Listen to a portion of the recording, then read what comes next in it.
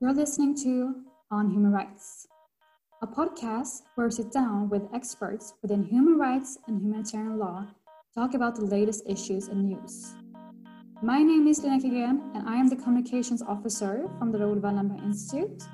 And we will sit down today with Annika Ben-David. Annika Ben-David is Sweden's Ambassador at Large for Human Rights, Democracy, and the Rule of Law at the Ministry for Foreign Affairs. She's a Swedish diplomat since 25 years and has worked with peace, international security at the Ministry for Foreign Affairs and with human rights in Africa, in the Middle East, and in Europe. The Ambassador for Human Rights represents Swedish policy in international organizations and in contact with other countries. Hi Annika, welcome to this podcast on human rights. It's very nice of you to sit down with us today and have a talk. Thank you, Linnea, for having me. Today we're going to talk about human rights, democracy, and COVID-19, of course. Maybe we should start with your background. How would you describe your work as the Swedish Human Rights Ambassador, and why are human rights important to you? Well, my work consists of being a tool or a resource for the entire Foreign Service when it comes to an area of work that is absolutely central to Swedish foreign policy, namely the protection and promotion of human rights, democracy, and the rule of law. It is a focus area that is mainstreamed through our entire Foreign Service, from the departments at home, the political leadership, and all our diplomatic missions around the world. So my work consists of being a strong voice for human rights for Sweden and to talk about what Sweden sees and does in terms of human rights, democracy, and the rule of law around the world. Why did you choose this path of work? How did you become the Swedish Human Rights Ambassador? As I said, I think that human rights is mainstreamed throughout everything that we do in the Ministry for Foreign Affairs, so it's hard to avoid it in a sense when you are a career diplomat. Myself, I studied in Uppsala, in Lausanne and Geneva, and I worked with the United Nations High Commissioner on Refugees before I joined the Ministry for Foreign Affairs. I've been a career diplomat for 25 years with 4 postings abroad. And I've worked extensively with human rights as a generalist in everything that I have done. And for 4 years now, I've held the specific function of Ambassador for Human Rights, Democracy, and the Rule of Law, a function that is rather old. It was introduced in the 1980s in the Swedish Foreign Service. And I believe we were first in the world to appoint a human rights ambassador, which was, of course, an expression of the centrality of human rights in our foreign policy and an issue that cuts across the entire comprehensive foreign policy engagement, from political dialogue, development cooperation, trade, and Sweden promotion. So it has been a sort of a thread throughout my career at the Foreign Ministry so far. A very impressive resume within human rights. And as you mentioned, Sweden has a long history with working with human rights, as you said before. And in 2019, the Swedish government launched a new focus area called Drive for Democracy. The background of this initiative is a growing concern about threats to democracy. So, what is the background of this initiative? What is your role with Drive for Democracy, and what does it aim to achieve and how? Well, I think I should start by saying that human rights is not only central to our foreign policy, but our foreign policy in itself is actually based on values and principles, and the foundation is international law. And this is a strong foreign policy asset, I would say. We believe in a rules-based international order with multilateral cooperation at its core. And what we are seeing now around the world, a global trend that permeates developments on all continents is that democracy is actually in decline. Democracy is eroding. International idea that Sweden is chairing this year talks about modern democratic backsliding. Human rights are coming more and more into question and are challenged, and the principles of the rule of law are undermined. So around the world, we see a general tendency of authoritarian leaders that are gaining ground, democratic principles being threatened, the respect for rights to freedom of expression, assembly, association are on the decline. We see how democratic institutions are being weakened, and the democratic space, not least for civil society, including human rights defenders, is shrinking. So we believe that today democracy and its principles and its defenders need to be actively protected. So this is why in 2019, the Prime Minister launched this foreign policy initiative, Drive for Democracy, in the Statement of Government Policy. And this is an endeavor that mobilizes our entire foreign service, all the departments at home, and all our embassies and missions around the world, trying to start a conversation, a global conversation around the merits of democracy. You just mentioned that you want to start a global conversation about democracy, and the term democracy can be quite broad. So how would you describe a functioning democracy, and what components of democracy guides the work or the initiative? I think the basic premise of the Drive for Democracy is that democracy is the best foundation for a sustainable society. Research shows that a democratic, inclusive, and equal society provides opportunities for everyone to achieve their full potential and to participate in the development of society in a way that other systems of government are unable to do. We also believe that, we are convinced rather, that in a strong democracy, equality and everyone's enjoyment of human rights tend to be strong. This is what research also proves, and that the opposite is true in non-democratic societies or in societies where democracy is weak. So a strong democracy creates stability and security, it creates growth, and it creates economic prosperity. So if I can elaborate further, what we are focusing on are democratic processes, the importance of political parties and pluralism for democracy. We focus on the fight against corruption and strengthening the principles of the rule of law. We focus on socioeconomic equality as a prerequisite for a democratic development. We focus on human rights in the world of work, which also touches upon equality, social dialogue, and decent working conditions. Human rights defenders and the role of civil society, absolutely key. Also, freedom of association and freedom of expression and media freedom, and as well, the enjoyment of human rights for LGBTI persons. Those are the main focus areas that form the Drive for Democracy. You say there are a lot of components to have a functioning democracy, of course. Do you think one of these that you just mentioned are more crucial for a successful democracy? Well, I think that all these focus areas are very worthy in themselves, and there are even more things that could be addressed. But these are the key priorities that we have identified.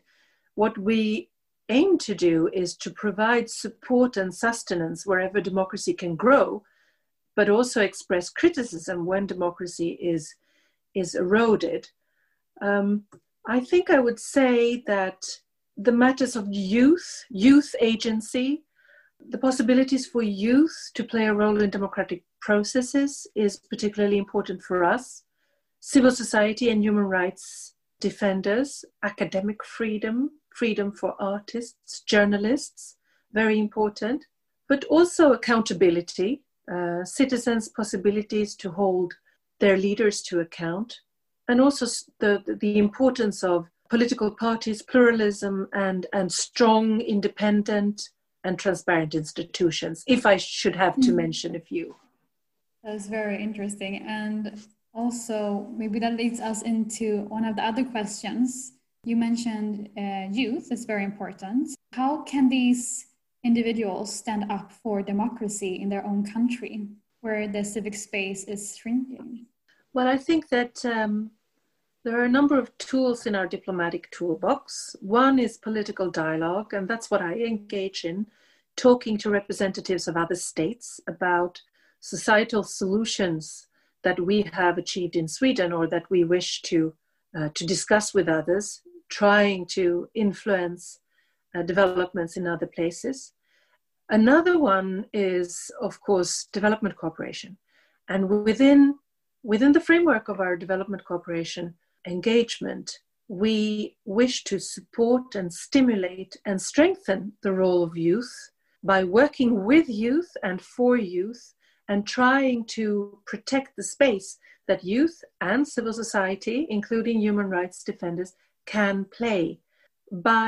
Sometimes it can amount to simply providing a sense of being seen and heard, strengthening the voices that otherwise risk not being listened to or being silenced, to speak up for those who have difficulty being heard, helping organizations abroad securing their space, access to funding, registration, etc., providing security training or other emergency measures for human rights defenders at risk, but also general diplomatic support through our missions abroad, being there, being on the ground, keeping in close contact with civil society organizations and youth that can often be ears on the ground and help us, provide us with information that reinforces our analysis of what's going on in the country.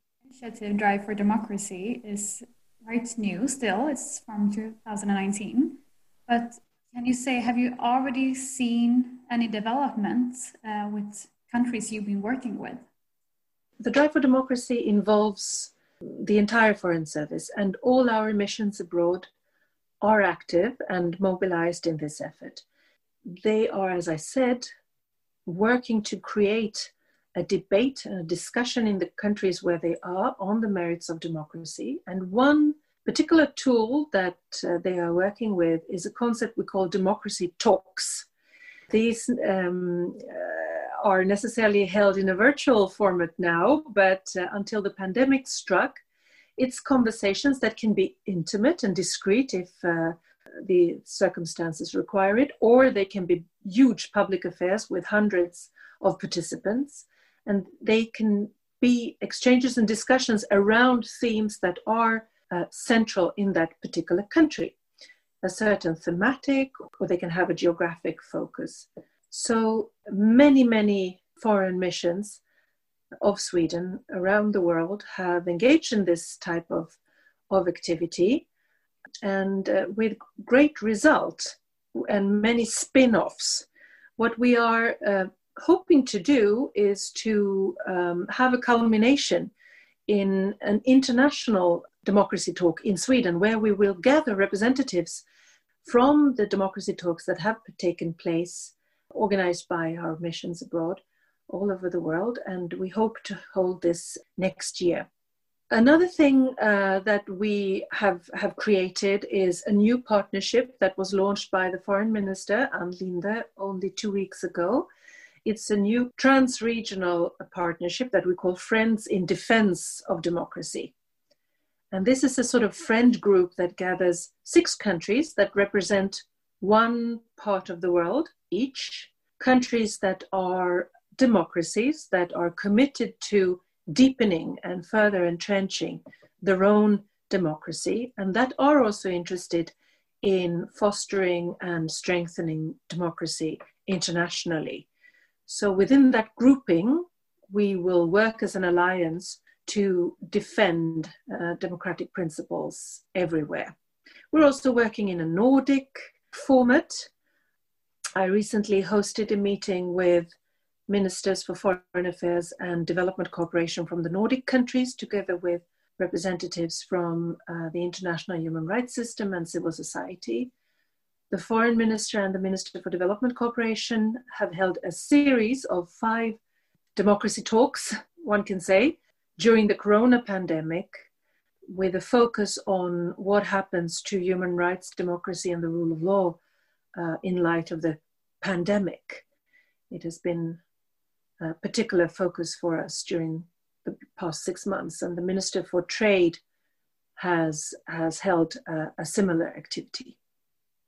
That leads me into how the fight against COVID-19 has affected the global efforts to defend human rights and promote democracy.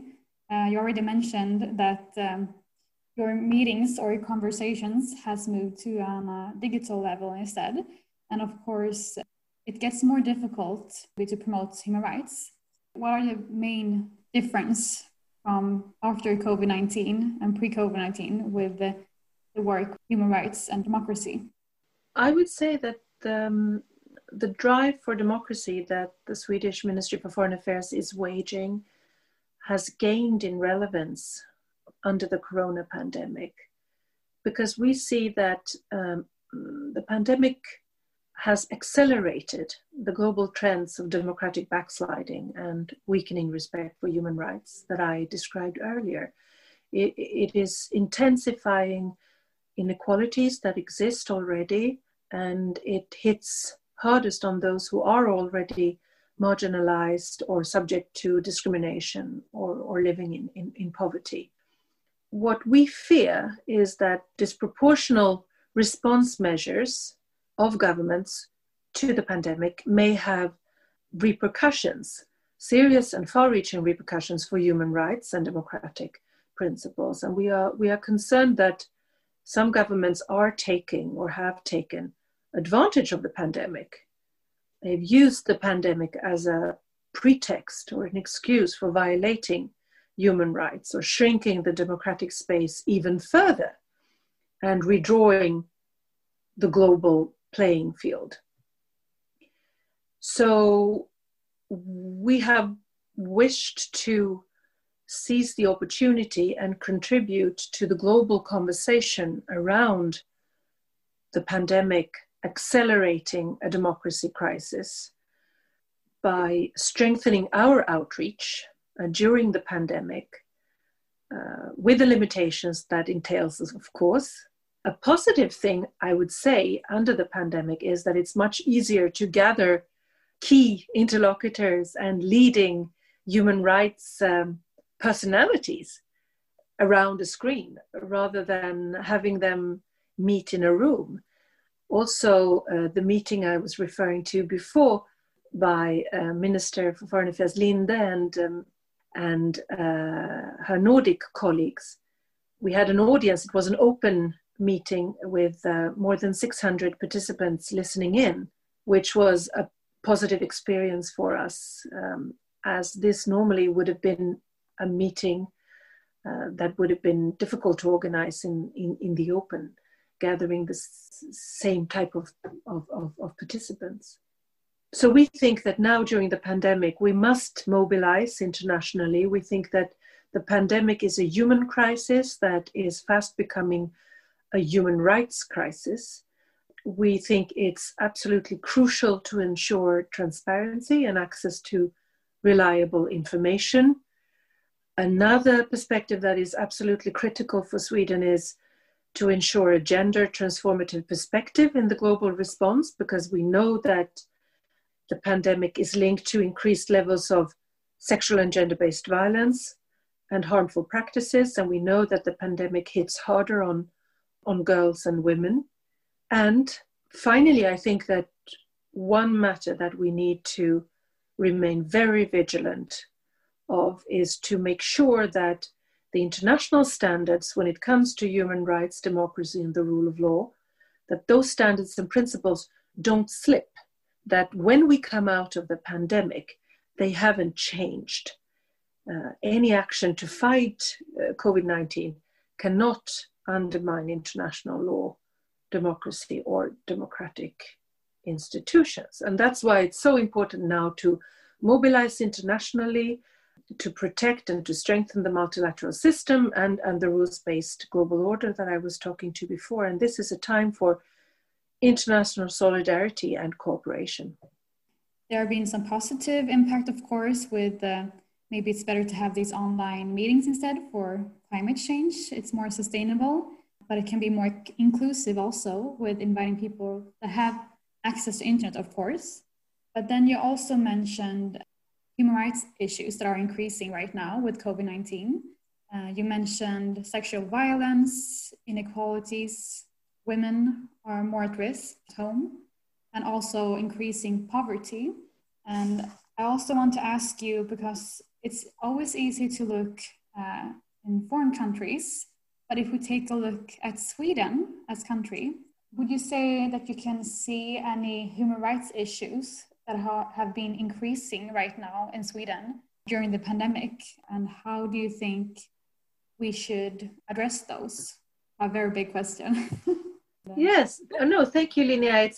It's a very good question, and my area of operation is, of course, foreign policy. So I'm not as apt in analyzing or talking about the Swedish context, but I would say that one issue that stands out is perhaps the level of gender-based violence and domestic violence that has increased in Sweden, just as it has around the world during the pandemic, where people spend more time at home.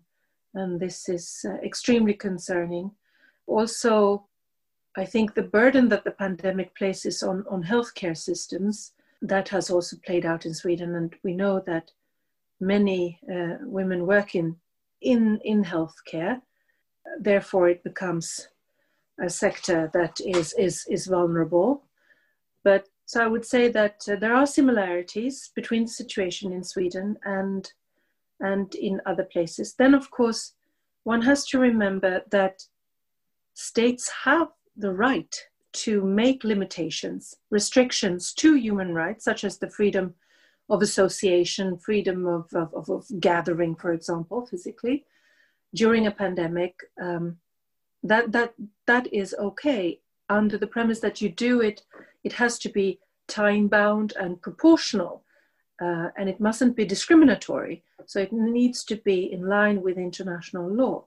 But of course, there is a balance to be struck between public safety and human rights. All of this has been very interesting, and we are looking forward to see the development of a drive for democracy, especially during the pandemic. Last but not least, I would like to ask you a more personal question. I would like to ask you, which human rights issue is closest to your heart? Thank you. Before I answer that tricky question, I'd just like to say that within the framework of the Drive for Democracy, we are not only campaigning and advocating democracy and democratic principles, human rights, and the rule of law. We have also scaled up and strengthened our support to human rights defenders. We have increased our support to the United Nations Office of the High Commissioner for Human Rights. Sweden is now the top donor in the world to that prime body when it comes to upholding human rights in the world. We have just last week, the government has adopted a new development cooperation strategy for the global promotion and protection of human rights, democracy, and the rule of law. And we have also given a new assignment to SIDA, the Swedish International Development Cooperation Agency, to investigate how they can strengthen the focus on democracy in development cooperation. So we are scaling up our efforts on a broad range of issues. Now, to your question, what particular human right makes my heart tick stronger? I'd say it's absolutely impossible to say. I feel very privileged working full time with human rights because it's a very existential matter To be a diplomat is fantastic in any case, because you work with issues that are existential in a way, that involve countries coming along, working together to meet common global challenges, trying to sort things out and create a better world together. The challenges are enormous, but I think that there is huge dignity and worthiness to work with everyone's living conditions. To work with human rights is to strive for everyone being able to live in dignity and in freedom everywhere and all the time. It just makes you ever more conscious about the privilege of living as a woman in a country like Sweden. So I think that would be my answer to your question. Thank you so much for joining us today. We're looking forward to seeing more of your work in the future. Thank you very much. This was On Human Rights by the Raoul Wallenberg Institute of Human Rights and Humanitarian Law. We talked with Annika Ben-David, and my name is Linnea Kidén. You can follow the Institute on social media and visit our website to read more about our work with human rights. You can also sign up to our newsletter to receive the latest news from human rights experts. Thank you so much for listening, and have a great day.